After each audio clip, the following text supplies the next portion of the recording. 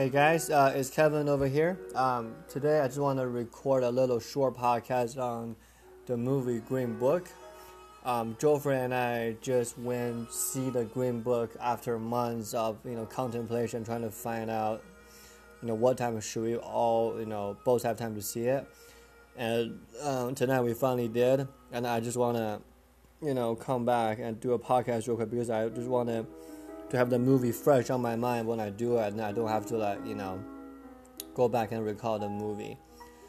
The Green Book is probably the best movie that I've seen for the last year and a half, somewhere around this period. It is nominated for Oscars, so it really has its weight, and for me, I just want to do a quick podcast because I was, after we're done with the movie, and then I was just sitting there and then just trying to, reminiscing about this whole movie. The Green Book is nominated for the Best Picture, for the Best Actor, and Best Supporting Actor for Morgensen and Ali, and then the Best original screenplay and the best film editing, right? So it's definitely one of my favorite, movie this far. I have not seen the Roma yet, but I heard the Roma was good. But today I just want to focus on the Green Book while having some, Don Shirley playing in the background. So the Green Book, the movie, first of all, the title, it means it's actually like a kind of book called a Green Book. I did not know that before this movie. So whenever people are traveling, especially for black people traveling in the South, then the Green Book is designed to serve as a guide for black people to avoid danger, right? So there's a term called the sundown towns. The sundown towns. It means that whenever the sun goes down, then there will be potential danger from for black people traveling in the southern states. So the storyline was pretty straightforward, right? It's pretty a cliche. I'm not gonna lie. So a very cultured African American piano player, Don Shirley, who this guy really exists. We're listening to his music right now. He was booked for a tour down in the South, and then he needs a bouncer, he needs a driver, he needs a sort of a bodyguard to guide him through the process. And then he hired this guy, Tony. He was like a very blue collar, Italian, worker kind of thing. He served as a bouncer at the local nightclub, and these two are just personality are so different, and when they go on a road trip, when they got stuck in a car, there's a lot of moving parts that can be very, very interesting, right? I think part of the reason that I love this film is because it's a film about jazz music, right? Or I should say, classically infused jazz music, right? I'm not sure how long the actor, who play Don Shirley, the Ali, what's her name, Muhammad Ali or something. I'm not sure how long he had to take piano lessons, but his performance on there was great. This whole jazz infused music thing, and then this whole kind of the personality clash is what interests me the most, right? And then it's just a tiny little details, right? Don Shirley never had fried chicken before, and he's like, do I need a fork, to eat the fried chicken? I thought that was funny. And then Tony, in driver's seat was just indulging the chicken breast, and then overall they all enjoyed it and whatnot. So, for me, it's a little thing that I think are done well, and tells the story and build a scene.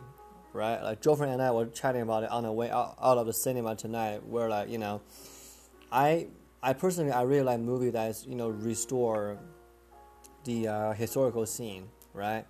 For example, probably not just in movies. something similar to this, I will probably say, is the Marvelous Mrs. Maisel, which is an Amazon series. It's probably the second season is out now. I have not seen the second season yet, but that film was settled, was set in 1950s New York as a society as well. So the scenery and then the clothing are just so cool, and then this whole film, I feel like it handles the details really well. What I mean by details are, just a little thing that I think intrigues me, right? Like, for example, when they're eating Kentucky Fried Chicken, right? And then when like both actors are, interacting with each other, there's a scene, Tony and Don, they pull into a tiny town in the south, and then there's one of those, a stone selling machine, with Jay Stone or other stone, and then Tony found one on the ground, and then he put it in his pocket, and then at that moment, like, it's kind of like a parent and a son kind of relationship, right? So the jazz pianist, Don was lecturing him. He's like, yeah, like, put it back, or don't pay, and then Tony was acting like a little child. So this whole detail thing makes me really, really into this kind of film. And also, I feel like the Don Shirley, played by Ali, his performance is just wonderful, because, like, to me, I sort of identify with the kind of like the identity dilemma that the film talks about, right? So it's really interesting to me because, in the film, Doc was like, Don Shirley was like, yeah, most of the record company only sign black musician who fit in a certain mold, right? Who play jazz music, who play dance music, and then who are smoking cigars and, are putting whiskey on the piano. And he wants to break away from that, right? So he was trained in classical music. He was playing Beethoven and Mozart and Chopin. And sort of he doesn't want to blend in, right? Like, he's always the nicest dressing guy in the whole film, like in the whole, where pretty much everywhere that he goes, right? So he tried to break the mold from the regular black guy persona, or regular black musician's persona in the 60s. Well, he is homosexual, right? He's gay. And then part of that, he's trying to act like a man in the best way that he can, but still want to be true to like himself, right? Like, to me, that just identified with me, because I feel like Asian people have the same thing, because the U.S. culture or the Asian culture are so different, and sometimes, like, we don't know where to fit it. Like, we don't know where the line should be drawn between which side of the party should we get closer to, right? And that just really like resonate with me. And then the acting of Muhammad, it was Ali was so good. Like, the way that he talks, and the way he looks at people, and then the way he composes himself, right? And I feel like the whole message was good, because when both of them were arrested in like a county jail, Don Shirley was like, violence doesn't solve the problem, but only, what's his word again? But only dignity will, right?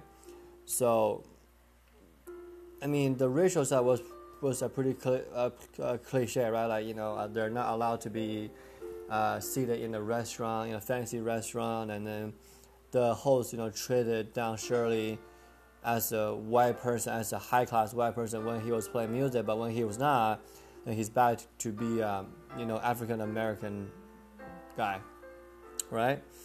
So that is being portrayed really well. Does it get tiring sometimes? Yeah, it does. But for me, like, when I'm watching a movie, like, I don't feel tired at all. I don't feel like they're just telling the same thing every single time, right? And then by the end of it, like, after the whole road trip, Don Shirley sort of like calmed down a little bit, and he was more down to earth, right? And then both guys sort of have like a relationship change, and I think that was really, really cool as well. Yeah, I just think that, you know, this whole movie is my favorite because of the details are treated pretty well, and most importantly, it's very, very well done in terms of the scenery and in terms of the way that it's written. And it's very fun to see, you know, how characters kind of develop in this kind of niche little world back in the 1962 in the South, right? And is it like a bit cheeky, like a, you know, turquoise blue Cadillac? Yeah, it is, right? Is it cliche? Yes, it is. And, you know, I have not seen anything new from this movie about, you know, racism, or, you know, how white people were treating black people, and I feel like it's like a real reflection of how, you know, well-known African American people perform in the 40s, 50s, and 60s, right? Like they had to go through this kind of travel hassle and the living hassle, and then, you know, normal everyday life, and then just give me so much respect for Don Shirley and for all the other, you know, early on, like African American musicians, is that I really feel like, you know, the more people see this, the more people can understand how much they've gone through 40, 50, 60, even 70 years past, and how they're able to conduct themselves in this kind of situation. You know, again, violence don't do nothing, right? The only thing that can lead people to change is when people are being mean to you and being bad to you, you raise the bar, and then you're classy and you are nice, and you try to stand out, try to impact them that way. Overall, I really love this movie. This is the only movie that I you know, after the credits, I saw immediately I want to rewatch this movie, because I do appreciate the details and the little things in this movie. And yeah, Geoffrey and I talk about, you know, doing a group review about this movie. I think we can still do it, but to me, I love this movie so much. I just want to come home and right away do a podcast and sort of bring down my thoughts to you guys. And then by the time this one come out, you probably still have a chance to see Green Book. Probably going to be somewhere in February, but if you have a chance, go see it. It's wonderful. And this is my favorite movie so far for the Oscar nomination. And yeah, that's it. So hope you guys enjoyed this episode. Hope you like the Don Shirley music playing in the background. And that's it. It's Kevin signing off. Have a nice day, guys. Hey guys, it's Kevin back here again. And it's Geoffrey. And today we're going to share something with you, because Anchor just rolled out like a new listener support program. So if you go on our profile page on anchor.com/RDRShowDuo, you can find a Become a Supporter tab. And there's 3 tiers options right there: 99 cents per month, and 4.99 cents per month, and 9.99 cents per month. And guys, it's completely up to you. We plan on reinvesting all of your donations into the podcast in terms of social media promotion and things like that. And our plan is just to grow the podcast into a bigger, better version of it with your donations. Yeah, it really helps us out. Again, this is totally an option if you guys want to listen to our podcast for free. If you guys think we're more than a pack of gum, even more than a McDonald's sandwich, I think we are. Just please, donate to the show, and we'll be able to provide even better content for you guys. Yes, and then if you want to listen for free, that's totally fine too.